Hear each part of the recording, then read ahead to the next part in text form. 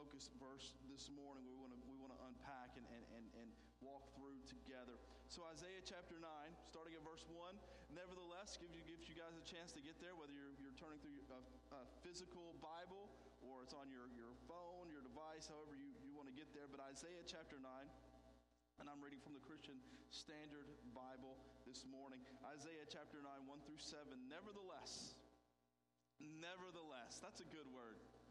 Nevertheless, the gloom of the distressed land will not be like that of the former times, when he humbled the land of Zebulun and the land of Naphtali. But in the future he will bring honor to the way of the sea, to the land east of the Jordan, and to the Galilee of the nations.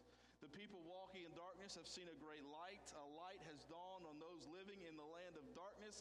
On those living in the land of darkness you have enlarged the nation. You have increased its joy. The people have rejoiced in you as they rejoice at harvest time, as they rejoice when dividing spoils, for you have shattered their oppressive yoke, the rod of their shoulders, the staff of their oppressor, just as you did on the day of Midian. For every trampling boot of the battle and the bloody garments of war will be burned as fuel for the fire, for a child will be born for us. A son will be given to us, and the government will be on his shoulders. He will be named Wonderful Counselor, Mighty God, Everlasting Father, Prince of Peace. The dominion will be vast, and its prosperity will never end. He will reign on the throne of David, over his kingdom, to establish and sustain it with righteousness and justice from now on and forever. Here's what I want us to see. It says the zeal of the Lord of the armies will accomplish this. Here's what I want you to hear this morning, right now, is that something good is coming. For those folks who had walked in darkness, for those folks who had lived in darkness, and in the prophecy would come that the trees of the forest would be cut down of Israel, and God would, and out of the shoot we talked about last week would come one who would rule and for reign. Something good is coming. No more gloom, it says, for those in anguish. No more wandering around in darkness and chaos and confusion. There is light that is coming. There is increased joy that is coming. There is an increase of the nation that is coming. Enemies defeated. Blessing instead of oppression. Something good is coming according to the prophet Isaiah. Something good is coming because someone good is coming. That someone, his name is Jesus. Jesus is our joy. Jesus is our joy. When Jesus begins his public ministry, he goes to the Jordan River to be baptized by a prophet named John. Now, Matthew's account of this baptism is found in Matthew chapter 4, starting at verse 12. It says, when he heard that John had been arrested, now John had baptized him, and now John has been arrested. And he left Nazareth, and he went to Capernaum by the sea in the region of Zebulun and Naphtali. And this was to fulfill what was spoken through the prophet Isaiah. The land of Zebulun and Naphtali, along the road by the sea, beyond the Jordan, Galilee of the Gentiles. The people who live in darkness have seen a great light. And for those living in the land of shadow of death, a light has dawned. From then on, Jesus began to preach, repent, because the kingdom of heaven is near. Now, when Jesus went to the Jordan to be baptized by John the baptizer, Matthew, and Jesus all recognized the fulfillment of this prophecy by Isaiah. And then when John is arrested, Jesus says, okay, it's time now for me to walk out this prophecy, to begin to preach. The kingdom is here. Jesus is the light shining in darkness. Jesus is the one who increases our joy. Jesus is the harvester who sows seeds of joy. Jesus is our burden breaker. Jesus is the conquering warrior. Jesus is the joy of nations. Jesus is the Christ, the anointed one, the Messiah, the ruler. Jesus is the just ruler, and Jesus is the joyful judge. Jesus, this one spoken of by Isaiah, is Jesus. As you read through this prophecy, Jesus is the fulfillment. He would be the one who breaks the yoke of oppression. He would be the one who will increase our joy. You say this morning, I've been feeling like I've been walking in darkness. I want to tell you something this morning. Jesus is the increaser of joy. You can pray. You can ask God in Jesus to increase your joy. You can begin to focus in on Jesus, read about Jesus, fall in love with Jesus. Your joy will be increased. It's when we lose sight of Jesus that our joy begins to dwindle. When our eyes begin to focus on everything around us, when our eyes begin to focus on the darkness, when our eyes begin to focus on the trouble, when our eyes begin to focus on the things that aren't going the way we wish they were, that's when we lose hope and that's when we lose joy. And what Jesus wants us to do, what the prophet tells us to do, is even in darkness a light has shone.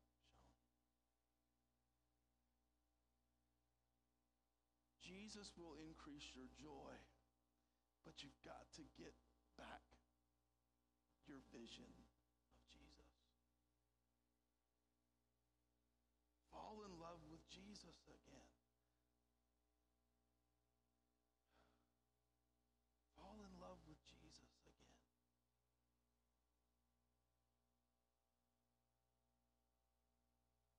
I get very frustrated, folks.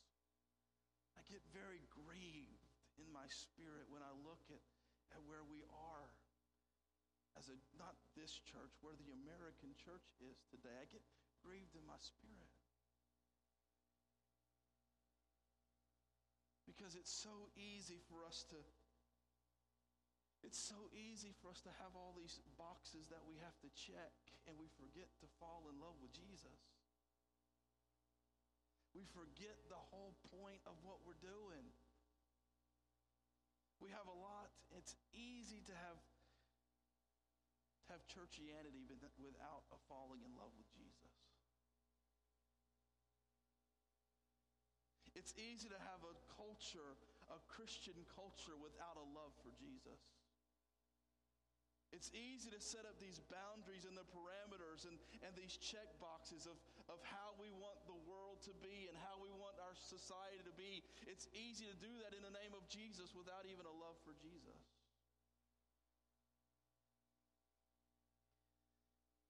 Let's let Jesus increase our joy. Now that we know that Isaiah 9 applies to Jesus, I want to dig into it a little bit more. So let's take some time now to unpack this. Verses 1 and 2, we've read it. Nevertheless, the gloom of the distressed land will not be like that of the former times when he humbled the land of Zebulun, the land of Naphtali. But in the future he will bring honor to the way of the sea, to the land east of Jordan, to the Galilee of nations. The people who walk in darkness have seen a great light. A light has dawned on those living in the land of darkness. There is a light, church. There is a light that brings joy. Light has come. These people walking in darkness have seen a great light. On those living in a land of darkness, a light has shone. In 2 Corinthians chapter 4, verse 6, it says, "For God who said, 'Let light shine out of darkness,' he has shone in our hearts to give the light of the knowledge of God's glory in the face of Jesus." The God who said, "Let light shine out of darkness." There is nothing beyond what God cannot bring hope and bring joy and bring light to. He spoke into the darkness and created light. He said, "Let there be light." When there was nothing, there was emptiness, there was confusion, there was chaos, there was nothing. And he said, "Let there be light." This God who spoke light into darkness can speak light into your life. He can speak light into your darkness, and he can bring joy. John 1:5 says, "The light shines in darkness, and the darkness did not overcome it." That light is Jesus. That light is Jesus, shining in darkness. It says the darkness has not overcome it, cannot overcome it, will not overcome it. The darkness will vanish at the light of Jesus. John 8:12, Jesus said, I am the light of the world.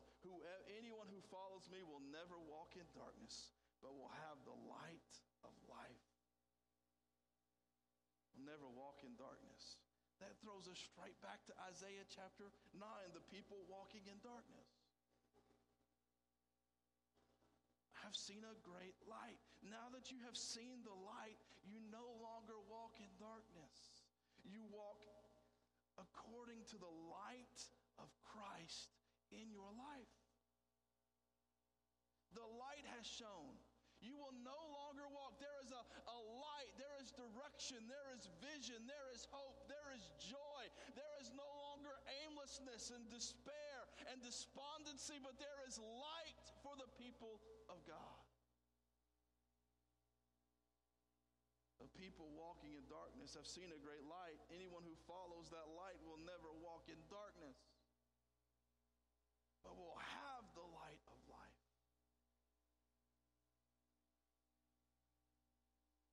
Will have the light of life. A light has dawned on those living in a land of darkness. A light has dawned. It's not easy to walk around in darkness. You ever, I'm sure you have, you get up in the middle of the night, maybe you need to go to the restroom, or maybe you need to go to the refrigerator. Or maybe your spouse snores and you just need to get out of the room for a minute. Right? And it's dark in your room, and you think you know the way around your room, even in darkness. But you turn the corner when you get to the end of that bed, and you hit your toe, and you stub your toe right on the corner of that bed, and you're like, I don't want to wake anybody up, but you want to scream so loud. In that darkness, you think you know the way.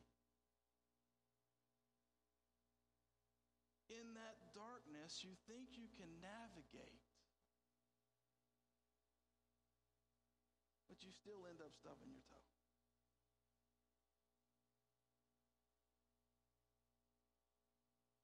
In the darkness, things that aren't what you think they are, they appear like something else, right? When you're a kid in the darkness, you see that your coat is hanging up on a door, but in the darkness, it looks like a big old monster, right? It was Carter, right? We had popcorn ceilings, and he would lay down on bed, and he thought that was a lion up there. That popcorn ceiling in the darkness, it looked like a lion to him.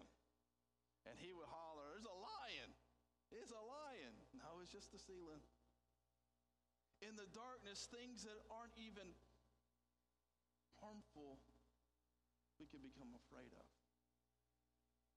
The enemy can twist and turn and use those things in the darkness to have us walk in fear and walk in uncertainty and walk in despair and walk in the lie of the darkness. There is a lie in the darkness. But when the light comes on, you see the truth. And you discover there's no need to fear. There's no need to worry. That was just the coat on the door. It was just the popcorn seal on the ceiling. There is a direction. You no longer have to stomp your toe on the bed because there is light. There is truth. The people who walk in darkness need the light to see clearly. And there is a light that comes in Jesus. A light has dawned. You have enlarged the nation. You've increased its joy. The people have rejoiced before you as they rejoice at harvest time, as they rejoice when dividing spoils. Jesus, church, Jesus is the light that brings joy. There's no joy when you're walking in darkness. There's no joy when you're walking around without direction. There's no joy when you're walking around without vision of where you are and where you're going. There There's no joy in hopelessness, but Jesus is a light that shines in darkness. Jesus is the sun breaking forth at dawn. Jesus is the light that gives humanity hope and vision. Jesus is the light that brings joy. Why is there joy? I want us to look at 3 4s that tell us the reason for joy. 1 4 is this. 1 4 is this. The burden is broken. Isaiah 9:4, you have shattered their oppressive yoke, the rod of their shoulders, the staff of their oppressor, just as you did on the day of Midian. This reference to Midian, of course, is a throwback to Gideon. Throwback to Gideon, where he led an army of 300 men against the oppressors of the Midianites. Now, Gideon was nothing special. We talked about him a little bit in our sermon series through Hebrews 11. Gideon was nothing special. He was afraid. He was scared. He was hiding in the threshing floor. He did not want to be the leader. He was afraid, and God called him, and he used this fearful, cowardly man to become a brave leader and lead Israel against the oppression of the Midianites. So this is a throwback to Midian, where Gideon led his army against the Midianites. Now, looking at Gideon and looking at his family, you would think there's no way that there's nothing in Gideon that would cause Gideon to defeat the oppressors of Israel. When you look at Gideon, so there's nothing special about him. He's not a trained warrior. He's not a leader. He's not a natural-born leader. He's just Gideon. But his family is nothing. His family, they're not powerful. They're not influential. They're nothing. But God used Gideon, and Gideon destroyed the altar of the false god Baal. Gideon then defeated the Midianite army when God whittled down the 32,000 men to 300 men and defeated the Midianites. Gideon, this man who was nothing when you look at him or look at his family or look at his parents, is nothing, but he was able to defeat the Midianites. Jesus, church, Jesus is a true and better Gideon who had nothing special when you look at him, but would defeat the oppressor, would defeat the rod of the oppressor.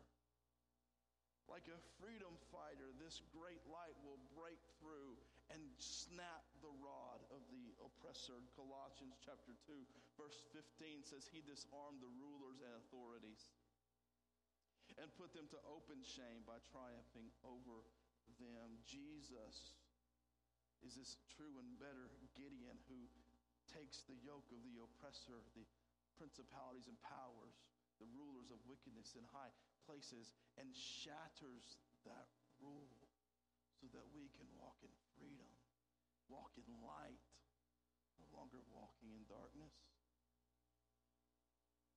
Jesus is this one who would break the rod of the oppressor. 2:4.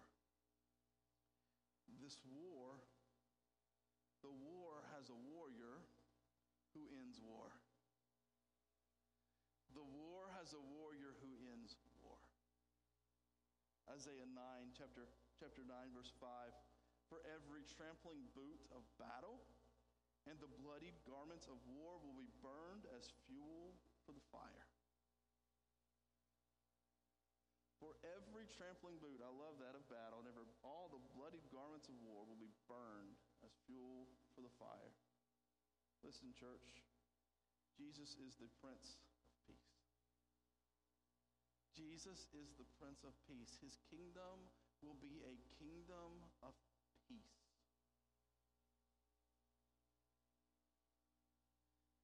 Heather and I, the other Sunday morning, we for one of her classes, we had to go to a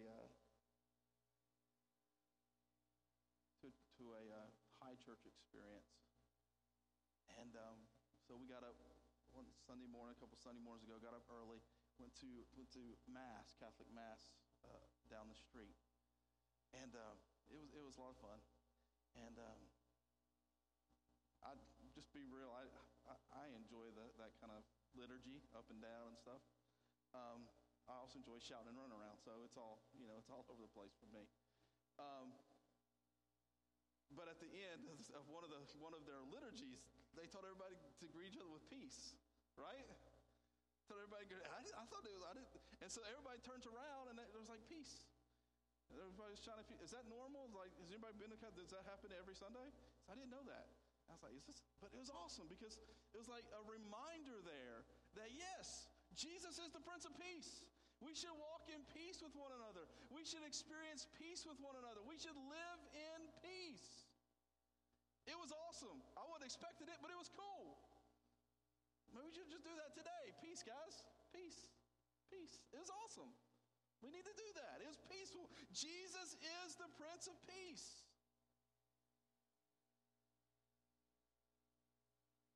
We think a lot of times, I know me not growing up in a Catholic church, and we see the peace sign, right? We think like hippies. Jesus was the Prince of Peace. We should care more about peace. I love this. Every boot of war, all battle fatigues will be burnt up. They'll be useless and defeated. At one day, every instrument of war will be burnt up. One day, every instrument of violence will be repurposed into an instrument of peace. That's what Scripture says. Swords and guns and bombs melted down in the garden tools. What a day that will be. What a day that will be. No more guns and school shootings.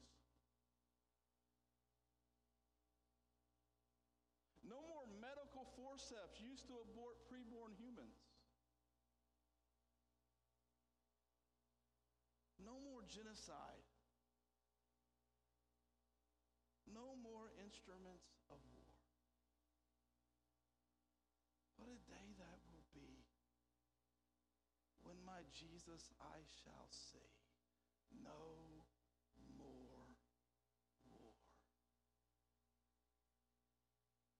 No more weapons of war. No more need for war. No more need for weapons of war. What a day. As anyone who has ever been to war or lived through war will tell you, that day will be a day of rejoicing. That day, when we're melting down our weapons of war to make gardening tools out of, that day will be a day of rejoicing. When there's no more need for tools of violence, that day will be a day of rejoicing.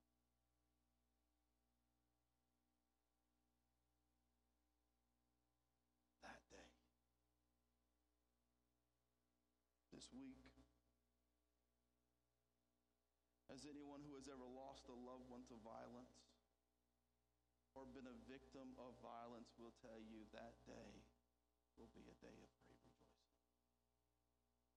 As any mother grieving from the choice to abort her baby, and even as her baby will tell you, that day will be a day of great rejoicing. His kingdom will be a kingdom of peace. Even so, Lord Jesus, come quickly.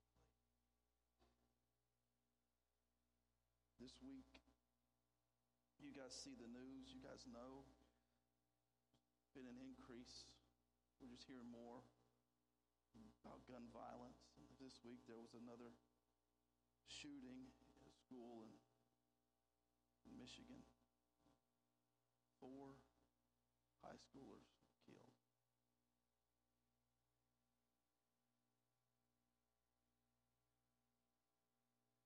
You guys know the story. Even the parents have been charged.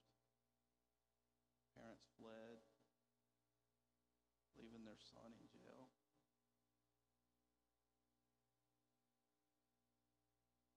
Maybe you saw videos of students in the classroom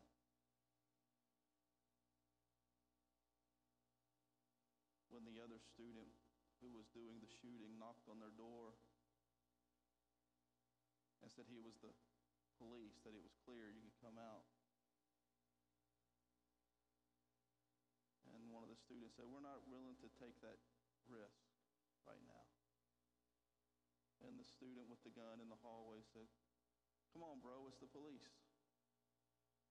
And the student said, bro, he's not a cop. And they took out the window and took off running.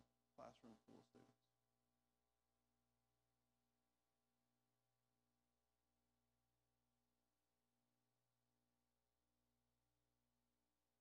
That's not what the kingdom of God looks like. That's not what the kingdom of heaven looks like. And it breaks my heart.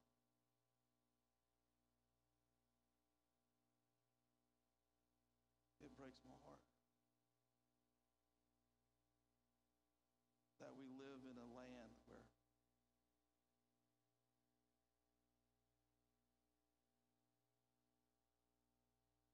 poor high schoolers can just be killed in an instant.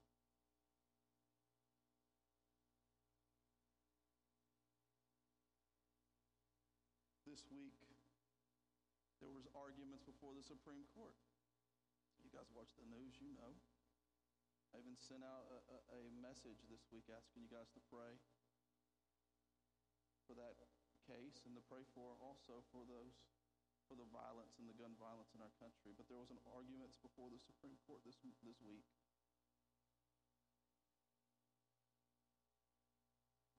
The legal case that was brought before the Supreme Court has to do with a case in Mississippi, where Mississippi banned abortion after 15 weeks. And abortion providers are sued and brought the case, and it went to the Supreme Court this week. Wednesday, the oral arguments were presented there. I want to encourage you to continue praying for that case. Ruling will come down probably June or July, I believe, of this year. It'll be this summer when the ruling comes down. And most pundits and political or legal scholars who follow that stuff and listen to the cases, and I listen to the presentation, to the oral arguments. I listen to them, and I listened to some legal pundits this week, and some folks that some pro-life, some folks that have even argued pro-life cases before the Supreme Court. I listened to his podcast this week talking about it, and most political pundits think that the court will lean in the direction that they'll uphold the Mississippi law. That's the way most folks read that case. And so what will happen then is that it'll go back to states, and it won't be, it'll be up to states to determine what abortion law looks like in each state. It doesn't mean that abortion is over, but it means that each state will be able to vote and decide and pass laws for abortion in their state. It also means that as the church will face challenges. We will be faced with questions of what does it look like to be pro-life once abortion laws have changed. What will it look like to be pro-life when it's no longer just about voting for a pro-life candidate? It's about implementing policies that help life flourish. As the people of God, we have to think through those things.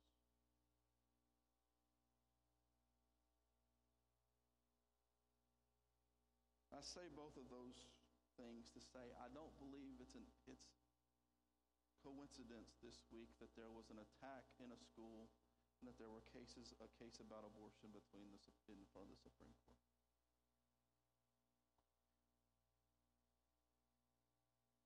this is a land of darkness. There is much darkness. And this is further evidence that the enemy wants to destroy and continue to destroy the hope and the dreams and the life of our sons and daughters. I don't believe it's coincidence that we have high schoolers facing death and we have preborn children facing death. I don't believe it's an accident that we have to reckon with gun violence and abortion. Because we have a culture of death in our country. We walk in darkness. And I cannot wait for the Prince of Peace to destroy every instrument of war.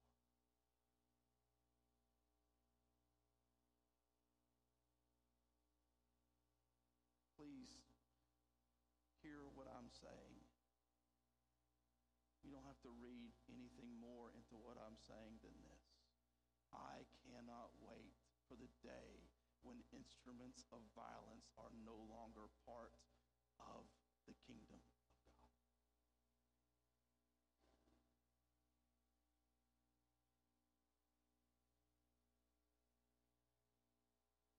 When there's no more need and no more want. Because when there's no more need, there should be no more want. The Prince of Peace, the Prince of Peace will come. The Prince of Peace. What? Are you excited about that day? I'm excited about that day. When they don't have to worry about school shootings. When I don't have to worry about abortion. When I don't have to worry about violence in downtown Mobile. I'm excited about the day when I don't have to worry about having an alarm system.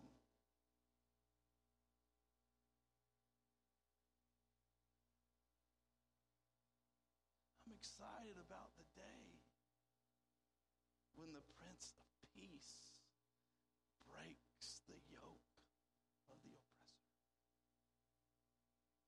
When the God of peace soon crushes Satan underneath our feet.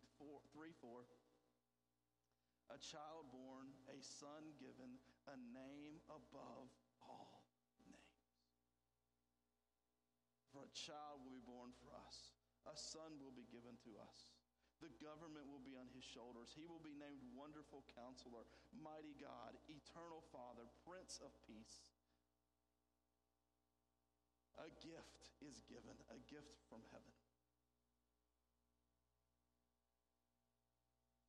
Luke chapter 1, the angel says, "Don't be afraid, Mary, for you found favor with God. You will conceive in your womb and bear a son, and you shall call his name Jesus. He will be great and be called the Son of the Most High.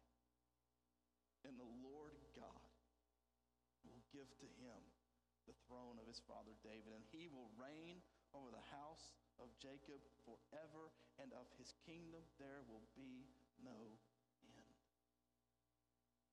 The government will be on his shoulder. It's a new government. It's a new kingdom. Jesus said, "My kingdom is not of this world." Pilate called Jesus and said, "Are you the king of the Jews?" in Luke chapter 18. And Jesus answered, "Do you say this of your own accord, or do others say it about me?" And Pilate answered, "I'm a Jew. Am I a Jew? Your own nation and chief priests have delivered you over to me. What have you done?" And Jesus answered, "My kingdom is not of this world. If my kingdom were of this world, my servants would have been fighting that I might not be delivered over to the the Jews, but my kingdom is not of this world. And Pilate said to him, so you are a king? And Jesus answered, you say that I'm a king? For this purpose I was born, and for this purpose I've come into the world, to bear witness to the truth. And everyone who believes and who is of the truth listens to my voice. My kingdom is not of this world. There is a kingdom that comes from heaven, that the Prince of Peace is the king of this kingdom. His name shall be Wonderful Counselor, Mighty God, Everlasting Father, Prince of Peace. A wonderful counselor. Counselor is one who is able to make wise plans. This means that he is a ruler whose wisdom is beyond human capabilities. He is a wonderful counselor whose wisdom is above our abilities, our capabilities, our wisdom, our knowledge. He is able to understand and see and know beyond our ability. He is infinite and he is wonderful. He is a mighty God. That is the title of the Lord himself. He is the everlasting Father. That means he is a protector, a defender. He takes care of his people. He is a Prince of Peace. He is the ruler whose reign will bring about peace because the nations will rely on his just decisions in their disputes. He will rule and he will reign, and the nations will obey. All of this pictured together represent that this Son from heaven has all the fullness of the Godhead dwelling bodily in him, as we see in Colossians chapter 2. To see to it that no one takes you captive by philosophy and empty deceit according to human tradition, according to the elemental spirits of the world, and not according to Christ. For in him, in Christ, the whole fullness of deity, the whole fullness of God dwells bodily. And you have been filled in him who is the head and rule of all authority. And of his increase of his government, there will be no end. What does that mean? It means that his rule is ever expanding. The gates of hell will not prevail against his kingdom, against the church, against his people. And on the throne of David he will sit. Matthew chapter 1. Jared, if you come on up. Matthew chapter 1 says this, so all the generations from Abraham to David were 14 generations. And from David to the deportation to Babylon, 14 generations. And from the deportation to Babylon to the Christ, 14 generations. And over his kingdom to establish it and to uphold it with justice and with righteousness. From this time forth and forevermore. Listen, citizens of his kingdom are both just and righteous. The zeal of the Lord will do this. From that time, Jesus began to preach, repent. Isaiah's words prove true. The king will return. Jesus will return. His rule will not end. His will be a kingdom of peace. And because of that, the joy of the people will increase.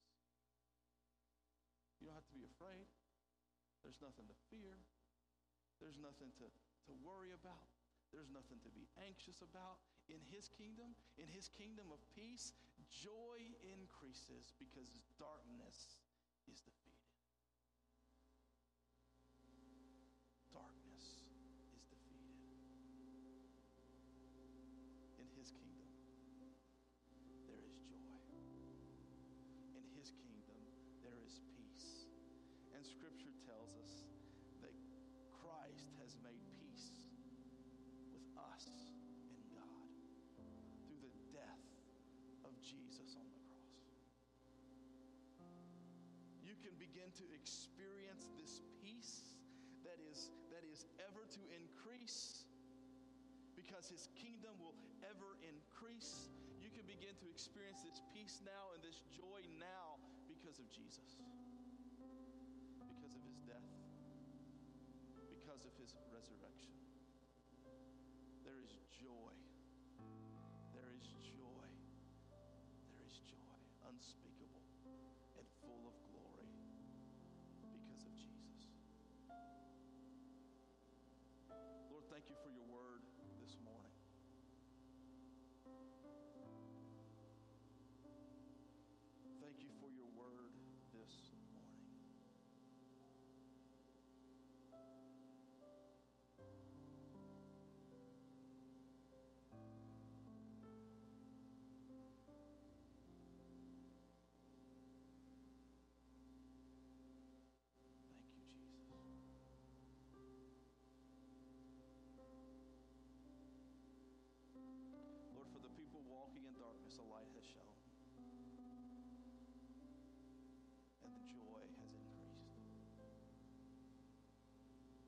this morning as we come and prepare our hearts to receive the elements of communion.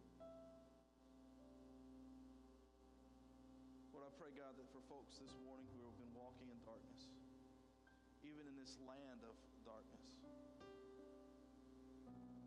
light has shone in our hearts. And now, God, we are to shine the light that you have given to us to bring joy to those around us.